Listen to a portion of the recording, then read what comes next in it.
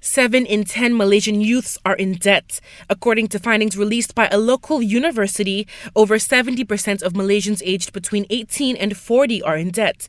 The survey found that car loans are the biggest culprit, taking up 30%. Meanwhile, 28% of the loans were for education. The Domestic Trade and Cost of Living Ministry says more than 15,000 food premises nationwide will now be offering Menu Ramah. The initiative aims to serve meals at 5 ringgit with at least one choice of protein, a portion of vegetables, and a bottle of mineral water.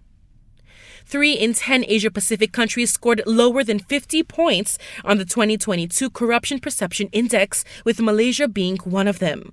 We scored 47 out of 100 possible points, our country's lowest performance in a decade, with our height of 53 points being recorded in 2019.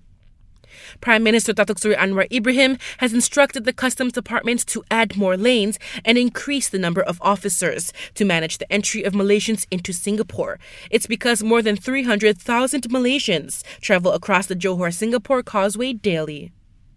An inmate who escaped from the Jasin Correctional Center has been recaptured. Earlier last week, the male prisoner was discovered missing by a warden.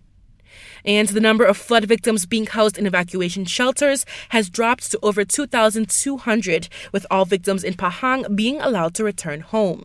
The remaining victims are in Johor and Sabah.